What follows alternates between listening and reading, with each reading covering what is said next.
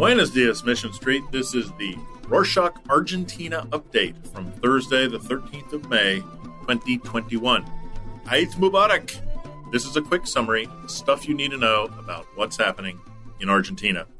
We're raising the curtain and kicking off today's episode with news from the government's ongoing drama surrounding the authorization of in-person classes.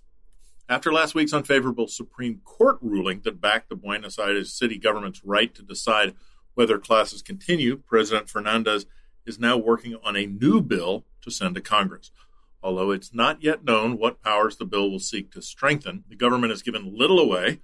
Officials say that the goal is to allow the presidency and provincial governors the ability to apply specific restrictions and measures within the framework of the pandemic. Health Minister Carla Bisotti said that the idea stemmed from a similar legislative push in Germany. Not sure whether that legitimization effort will work. However, leaders from the opposition have already expressed concerns over the move.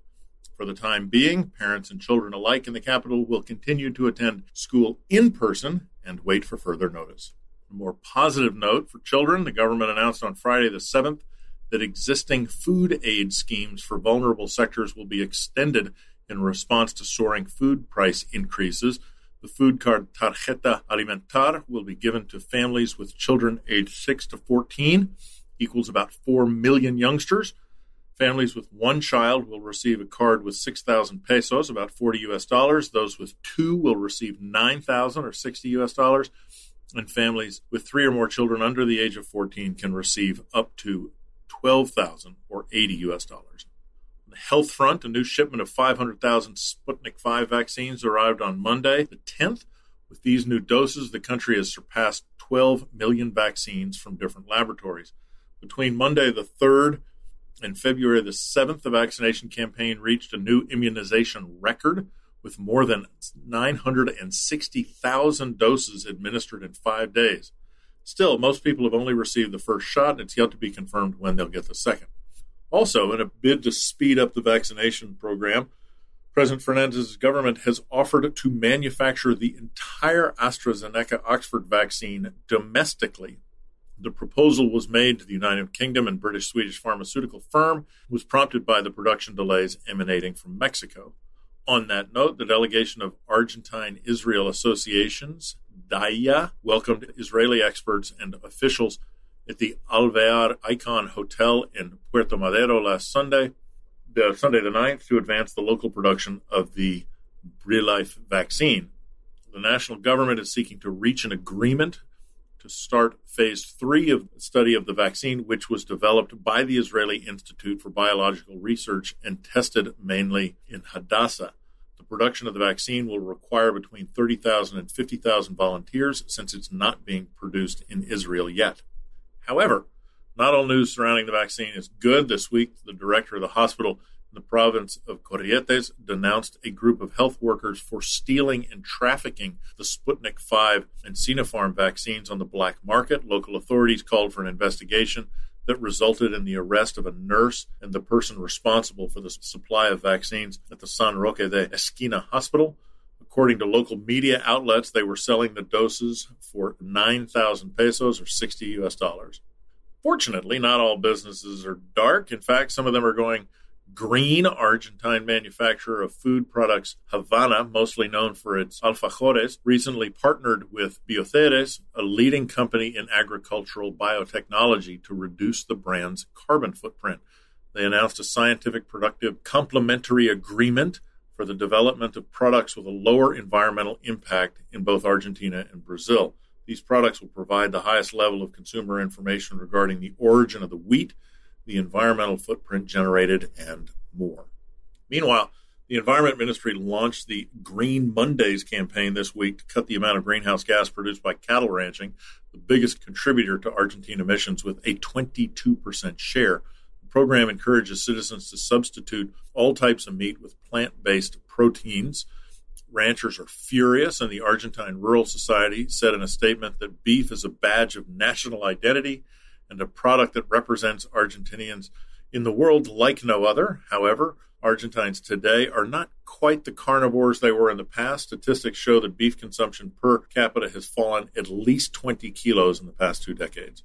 While some businesses are making new deals, others are struggling to survive. In the Santa Fe province, gym owners announced they will not abide by the provincial government's decree that orders the suspension of their activities between the 10th of May and the 21st of May, labeling the ruling as arbitrary. The Santa Fe Gymnasium Chamber released a statement on Saturday, the 8th, confirming that they would continue to open their doors and took their protest to the streets on Tuesday, the 11th. Speaking of Santa Fe, Senator Carlos Reutemann was hospitalized in Rosario, the province's largest city, with an intestinal hemorrhage. The 79-year-old was transferred via air ambulance on Saturday, the 8th, from the clinic in Santa Fe, where he had been since Wednesday after his condition deteriorated. While all of this happened, President Alberto Fernandez is currently in Europe, where he will try to secure a repayment deal with the International Monetary Fund. On Saturday, the 8th, Fernandez arrived in Portugal, where he met with top authorities before moving on to Spain, France, and Italy. Argentina is due to start repaying $2.8 billion with the Paris Club of Creditors at the end of May. He reportedly asked for a delay until the countries reach an agreement with the IMF. Meanwhile, Argentina is also in talks with the IMF for a new program that seeks to delay payments on an existing $45 billion plan. Argentina's polarizing relationship with the IMF makes things more complicated. For many, the IMF is almost an offensive presence in the country, one more associated with recession and depression than growth, but that's a story for another day. For those of you interested in knowing more about the reasons behind the country's historic love-hate relationship with the IMF, there's a great article in English by the Buenos Aires Times. It sums it up. Link is in the description.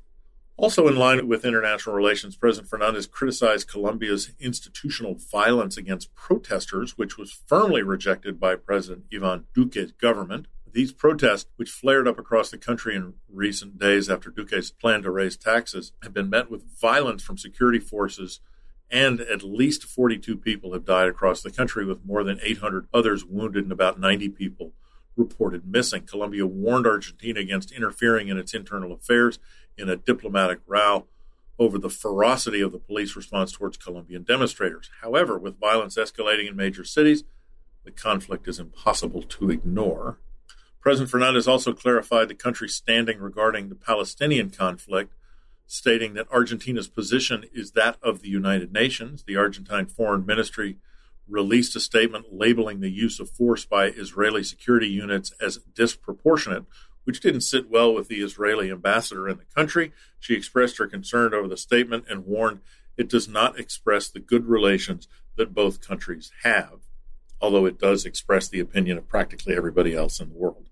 To wrap things up, here's some good news that provides what people are capable of when they work together. If you've been online at all in the last few weeks, you probably have heard of the cause that moved hundreds of thousands of people in Argentina. Last month, a famous local influencer used his reach for good by raising the $2 million that a baby named Emma needed to purchase the cure for her rare genetic disease.